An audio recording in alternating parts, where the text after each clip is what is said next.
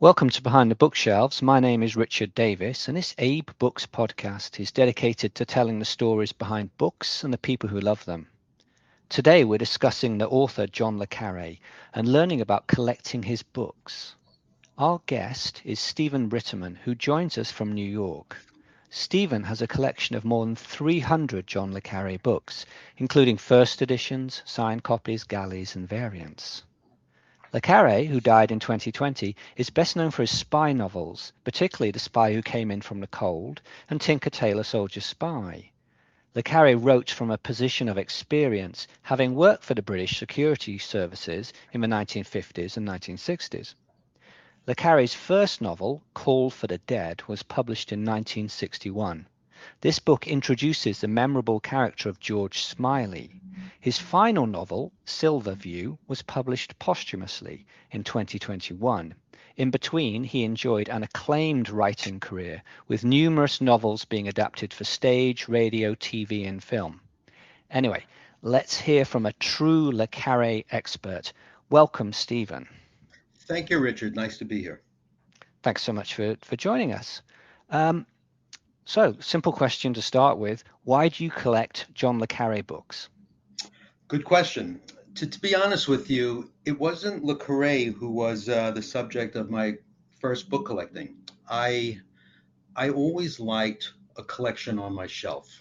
I bought a few books. I maybe started with the Hardy Boys, and I just liked the way they looked on the shelf. Started with Agatha Christie paperbacks, graduated, and my first foray really into book collecting was I was collecting something known as the Haycraft Queen Cornerstone List, which, if people are unfamiliar with, Howard Haycraft, the noted mystery critic, and Ellery Queen got together and noted the 156 cornerstones of crime fiction. That really appealed to me because as a book collector, it's nice to have a finite number of items to collect. It's not just you collect forever. So I put that collection together over a period of about 40 years. I subsequently sold that and started to concentrate more on Le Carre.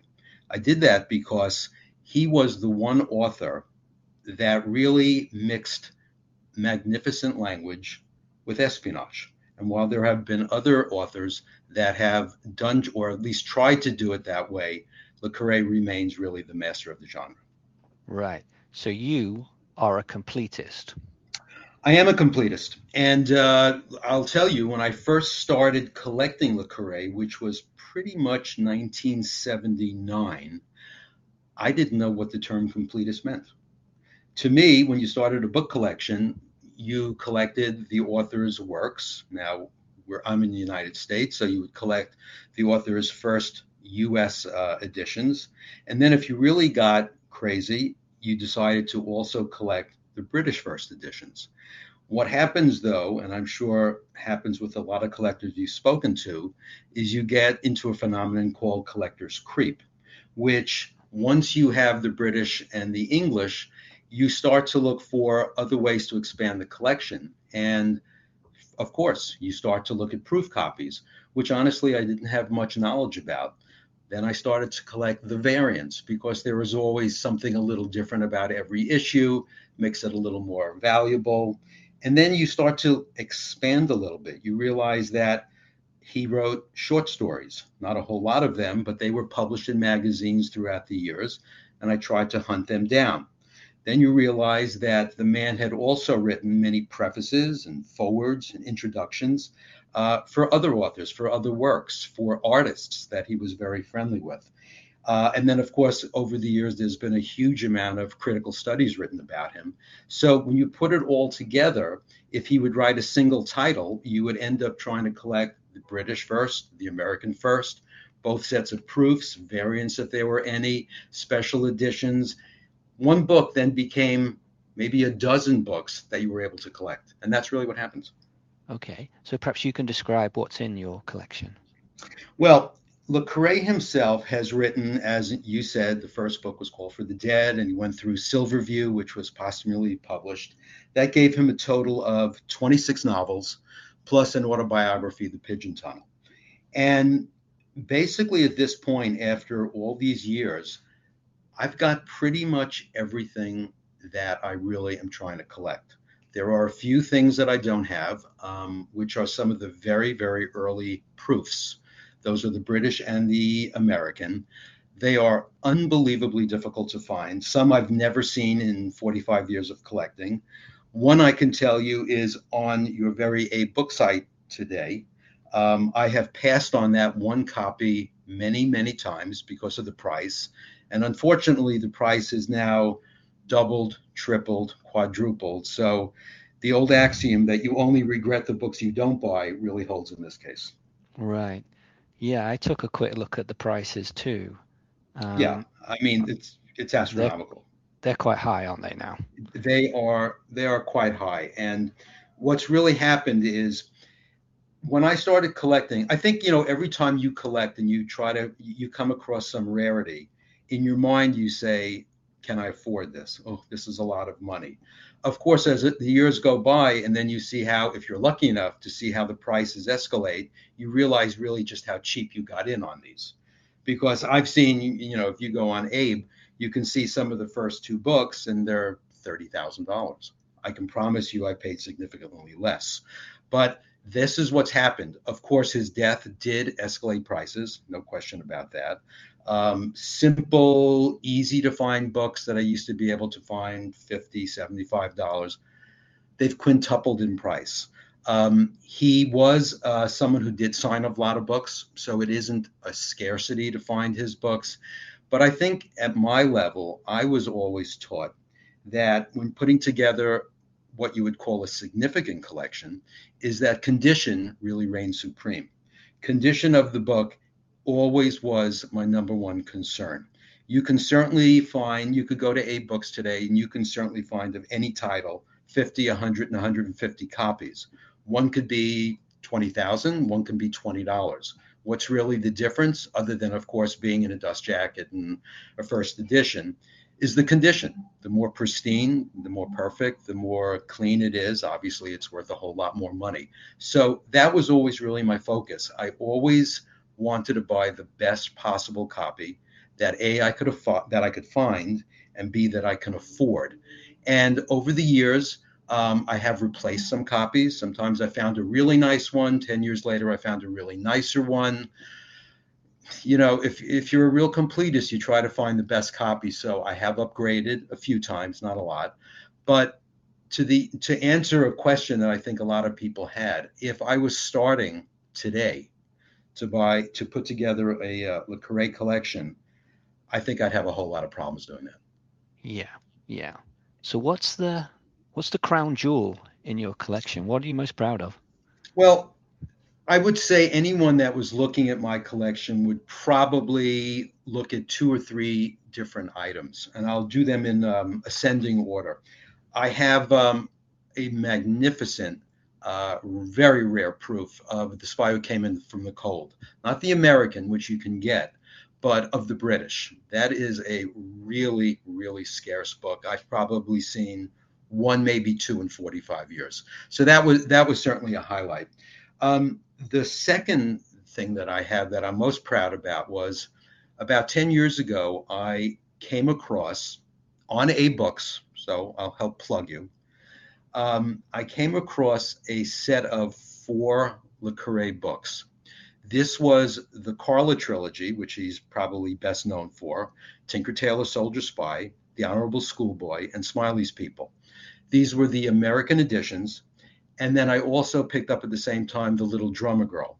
What made these copies so fascinating and so rare is that Le Carre himself had not just signed the books, which you can find, they were all inscribed to a solitary person, the same person, not on the same day, but it seemed over a period of a few years.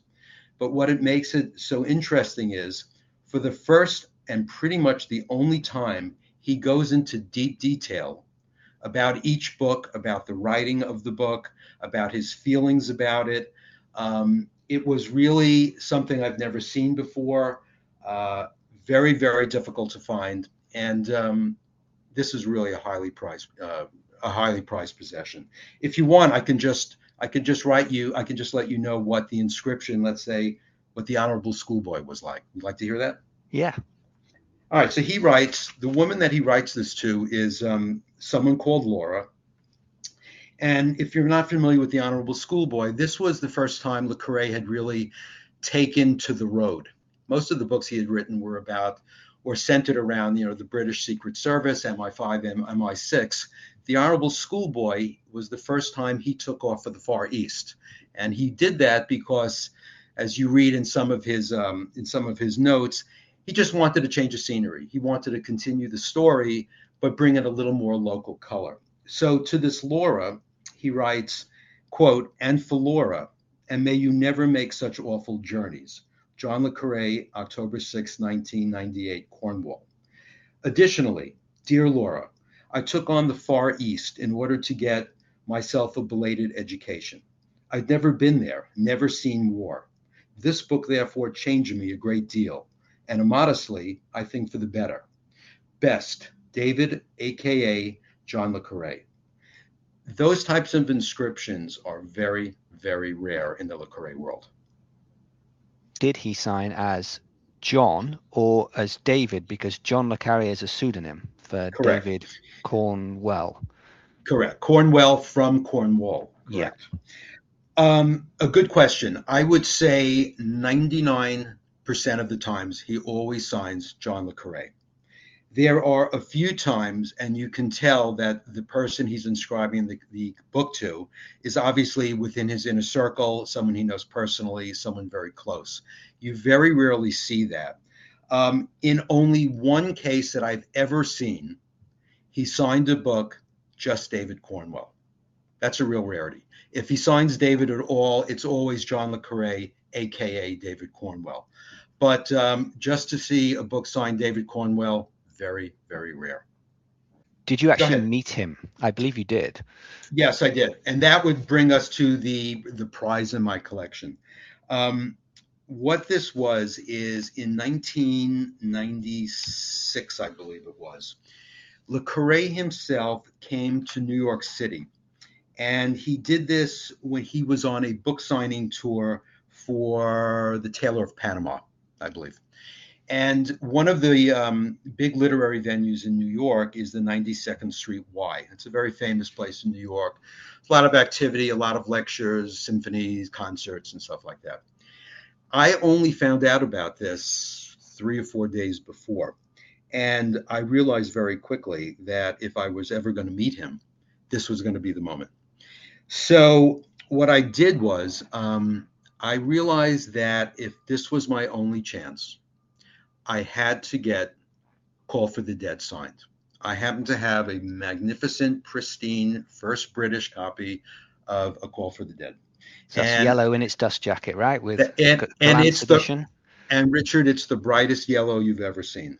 It's like someone just bought it, put it in the drawer, didn't look at it for 50, 60 years. So I had the book. And in all the literature for the 92nd Street Y, they made it very clear that he would only be signing the Taylor of Panama. Copies of that book were going to be on sale, and he would only sign that book, obviously to thwart people like me from bringing in anything else. And as someone who pretty much lives within the lines, my first instinct would be, okay, well, that's the way it is. But because it was clearly going to be the only time I'd ever have a chance to see him, and it was in the winter or the fall, and I was able to wear a jacket, I felt if I'm ever going to be a John Le Carre spy, this was the moment that I had to utilize everything. So I hid the book under my jacket, and I got online, and I bought another copy of the Taylor of Panama so I could at least get on the signing line. And I have to tell you, I have a newfound respect for anyone who's in the spy business, because just holding that book under my jacket, I think I was dripping wet. I've never been that nervous before. And as the line got closer and closer, I was nearly panic stricken. I really was. It was very exciting. And just as I got to the front of the line, I was about 4 feet from him and his minder. The minder looked at me, opened the Taylor of Panama. She kind of was about to beckon me forth. and I took the book out of my jacket. He looked up, he saw the book, I looked at him. She immediately said to me, "I'm very sorry." And he quieted her. He beckoned me forth. He took a look at the book, and the first thing he said to me was, "This copy is better than my copy," which I just loved. And he said, "I'm guessing you went through all of this, so you want me to sign it." And I just said, "It would just make my life. This is so important to me." And he just laughed and he wrote, to Stephen. It was a wonderful moment. I hardly remember the rest of the day. I was floating on air. But yeah, if you want to say what's the highlight of the collection, that's the one. Wow, what a story. Yeah. So where do you go now? Can you continue collecting this author?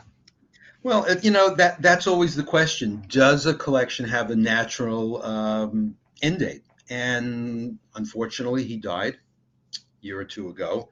He does have a new book. He has a book of his letters that his son has edited, which will be coming out, I think, December.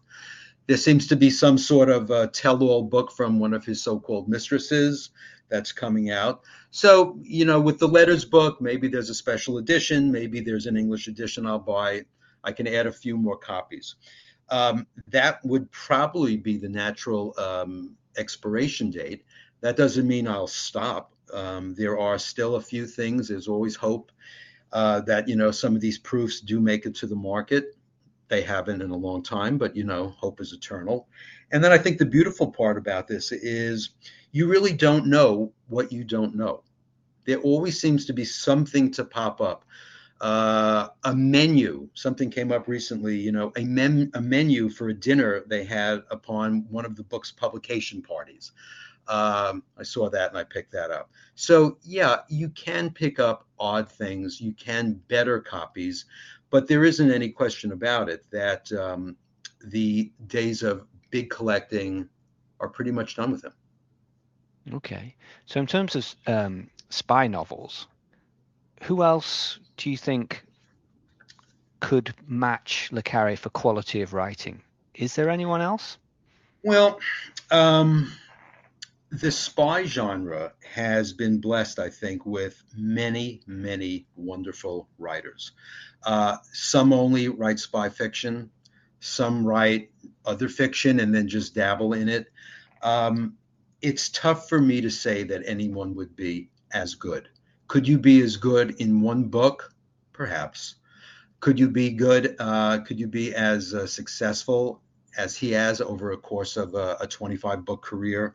I really don't think so. If you looked at, if the question is who are the other writers who are in the discussion, you could look back, of course, in history. The Eric Amblers and the Graham Greens are wonderful, wonderful, talented writers, no question about it. But there has been a big renaissance in spy fiction, and I think there might be a number of reasons for that. But there are many, many really, really talented authors now working in the field. And just to name a few, Len Deighton, Alan Furst, Dan Fesperman. I love Joseph Cannon. Adam Brooks has written a wonderful trilogy. Paul Vittich, fabulous, fabulous books. So each of these authors has their strengths. Some of them construct fabulous plots. Some of them can develop really memorable characters. And a handful of them really can create great atmosphere. I think Le Carre's genius is that he was able to incorporate all of them in books. Plus, I think the thing that a lot of people miss is he's really just not a spy novelist. He's a fabulous novelist who just happens to write about spies.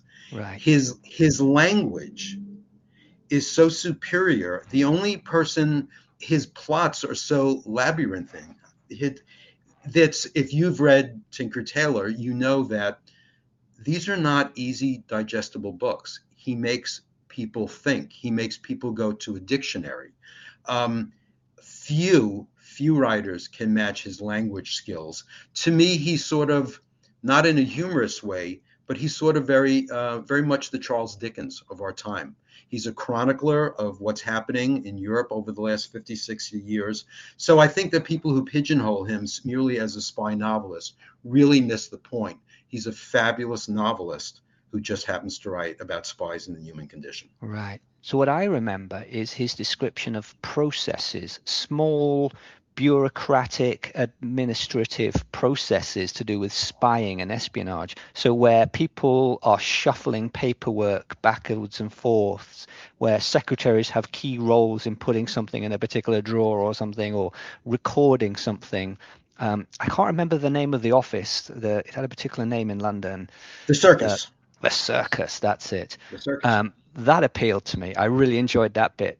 Do you like those descriptions of the dull processes within spying? Well, I do. I do very much, and I think that's a very big. I think that's a big component of his writing. I mean, let's face the facts.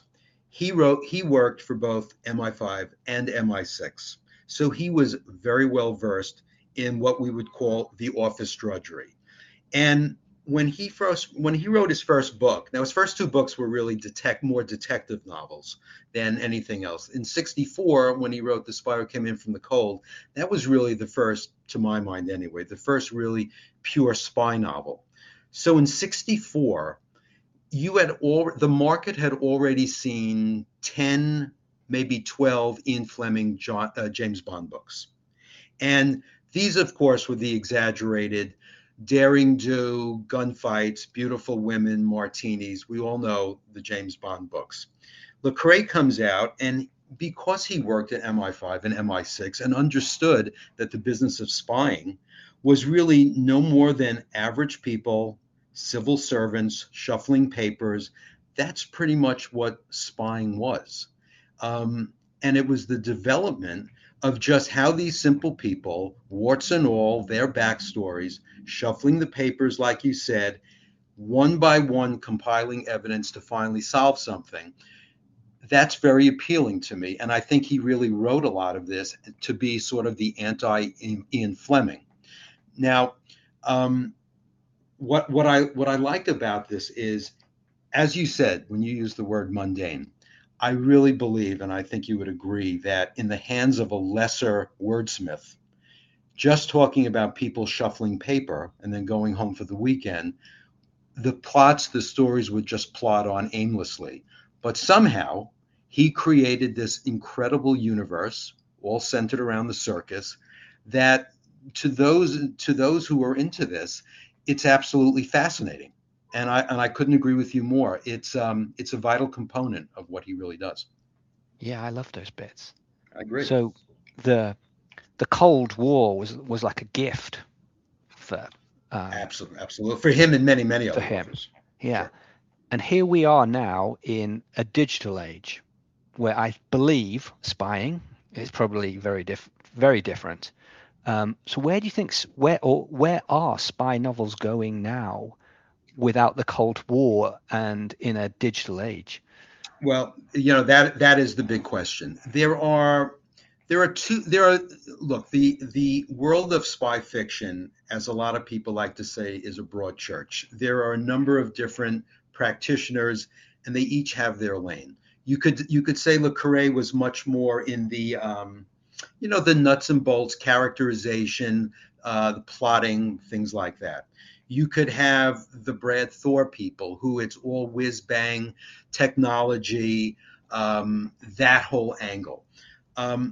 There's room for both. And I think as tech develops and there are more shiny toys to spy on other people, I think there are always going to be authors that are going to look to that. Now, I'll tell you that this very conversation came up recently. I was at a dinner with some of the most noted spy writers working today, and this very topic came up. And, there's no consensus on this, but I think a lot of the authors feel this, is that it's hard enough to come up with a fabulous plot, develop characters, cook up the atmosphere, and make the story move forward. That's a hard job, and it's certainly really hard to do really well. If you now layer on a whole layer of technology, now the author has to really gear up and understand that. Now they can hire assistants and they can hire specialists, but it brings another layer to their writing, and I think a lot of authors are really not that comfortable with it. To wit, the historical spy novel is flourishing because, in part, a lot of people don't want to get into this whole technology thing. Now, just to show you, you brought up the Cold War. Clearly, the Cold War is ground zero for spy novelists. It's sexy, all the black and white movies. It's it's big business. That's a really sexy part. It's Casablanca, stuff like that.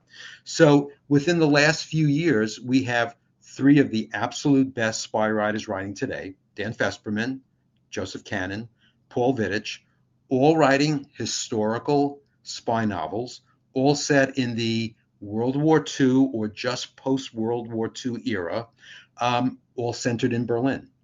There is an inexhaustible supply of spy stories coming centered in Berlin. So it's not that the historical novel is going to go away. It's not. People love that era.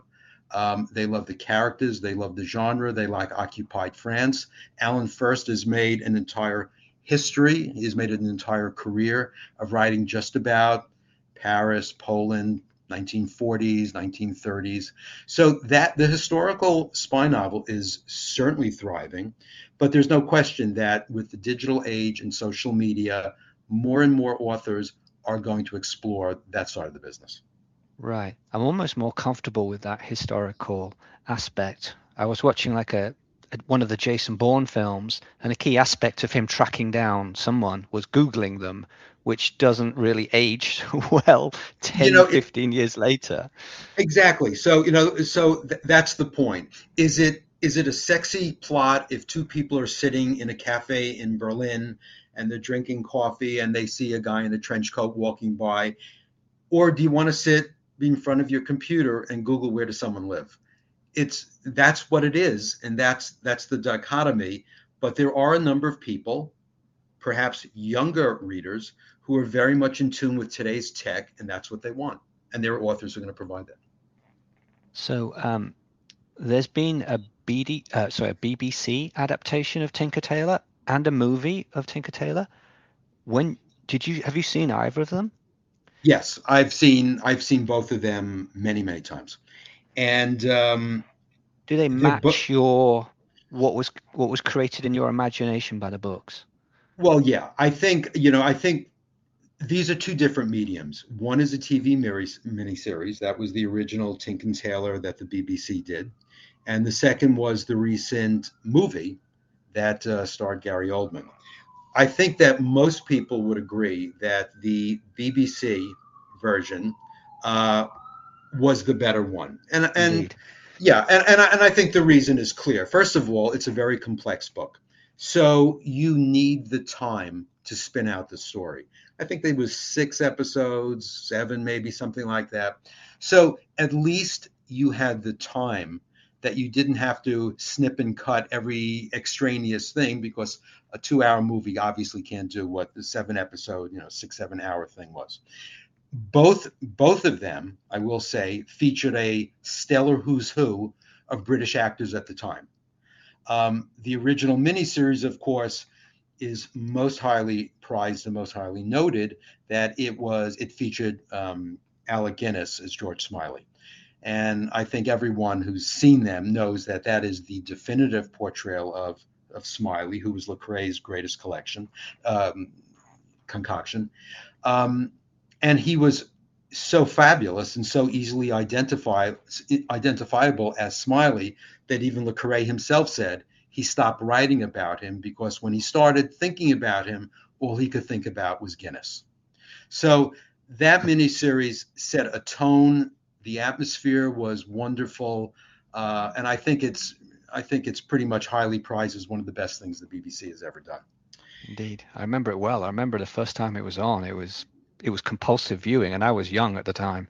Yeah, I mean, it was compulsive viewing, and I've seen it. I have the DVD, and I've seen it a number of times. And you always pick up something different, but it's not glamorous.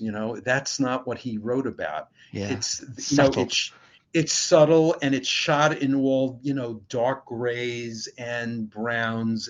And it's just, there's a brooding sense of atmosphere.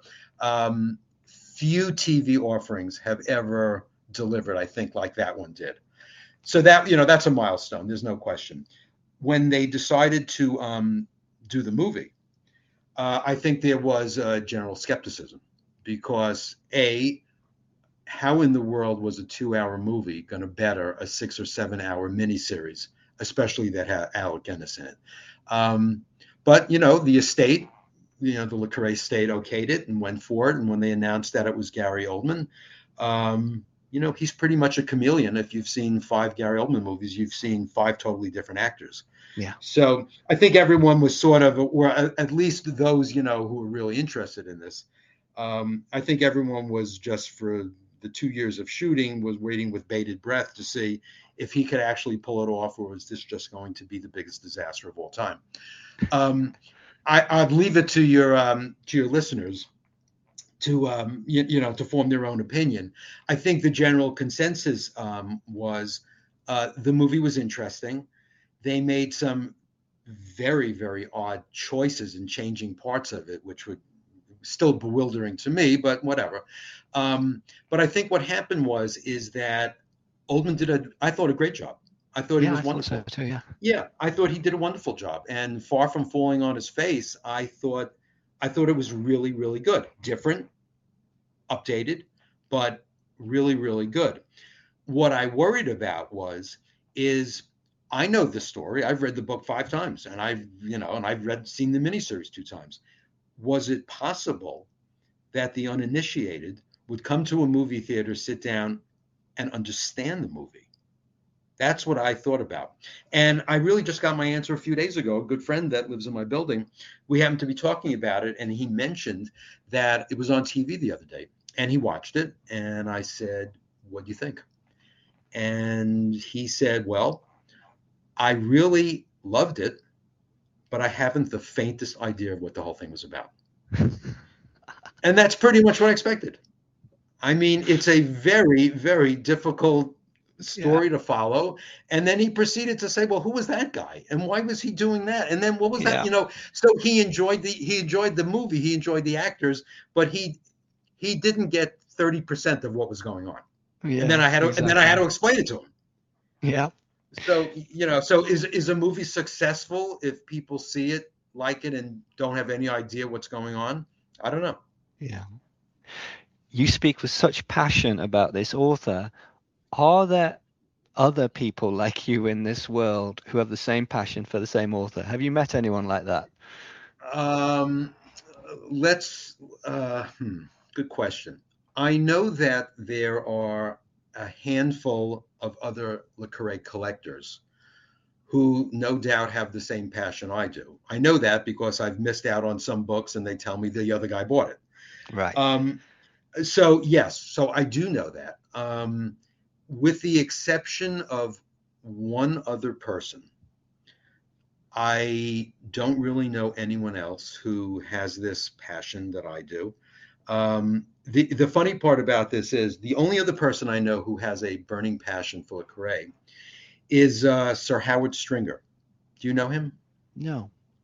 Howard Stringer used to be the head of the BBC. He was I think the CEO of Sony. He is a very prominent person, a lovely person that I had the occasion to be with once. And I knew that he had a wonderful Le Carre collection. And I had the opportunity to share a car with him going someplace. So in the brief time that I was with him, I was able to just ask him. And I said, I know that you have a wonderful Le Carre collection. And he said, yeah, I do. And we talked about it for a little bit. And of course, any collector always wants to brag just a little bit about what they have, because collecting is a bit of a solitary pursuit. And if you have the opportunity to speak to someone who shares your passion, sometimes you can't help yourself. So you just kind of maybe cross the line. And I said to him, well, yeah, I'm a big Le Carre collector also. And he mentioned to me, he said, well, what's the best thing you have? And I related the story that I told you when he signed my Call for the Dead. And he said to me, that is so interesting. I have a copy, a beautiful copy, that's also signed by him.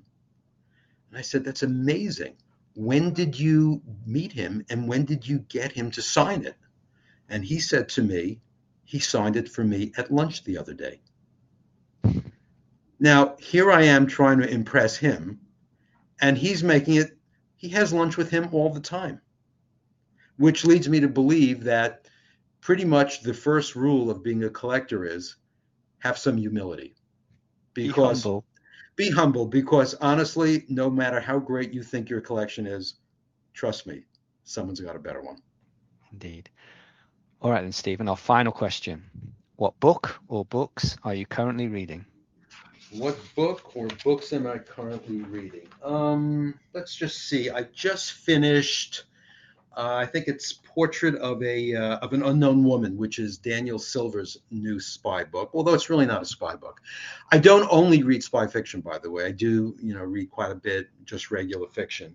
I finished that. Now I started on what they're calling a rediscovered classic by Emmerich Pressburger, which is entitled The Glass Pearls. Seems to be about a Nazi who's on the run. And I will say that I recently finished two of the best books I've read in many, many years. So I'll just drop the names. One was James Kestrel's Five Decembers, which if you haven't read it, is just a fabulous book. It won an Edgar Award for the best novel of the year. And one of my favorite writers, Don Winslow, his latest book, City on Fire, which is just magnificent. So that's what I've been reading. Superb. Thank you. All right, that's all we have time for today. Thank you to Stephen Ritterman for joining us. I've enjoyed it tremendously. Thank you, Richard. I've enjoyed it tremendously as well. Stephen is a John le Carre collector, and his amazing collection spans more than 300 volumes. My name is Richard Davis, and you've been listening to an Abe Books podcast, and we'll see you all again soon.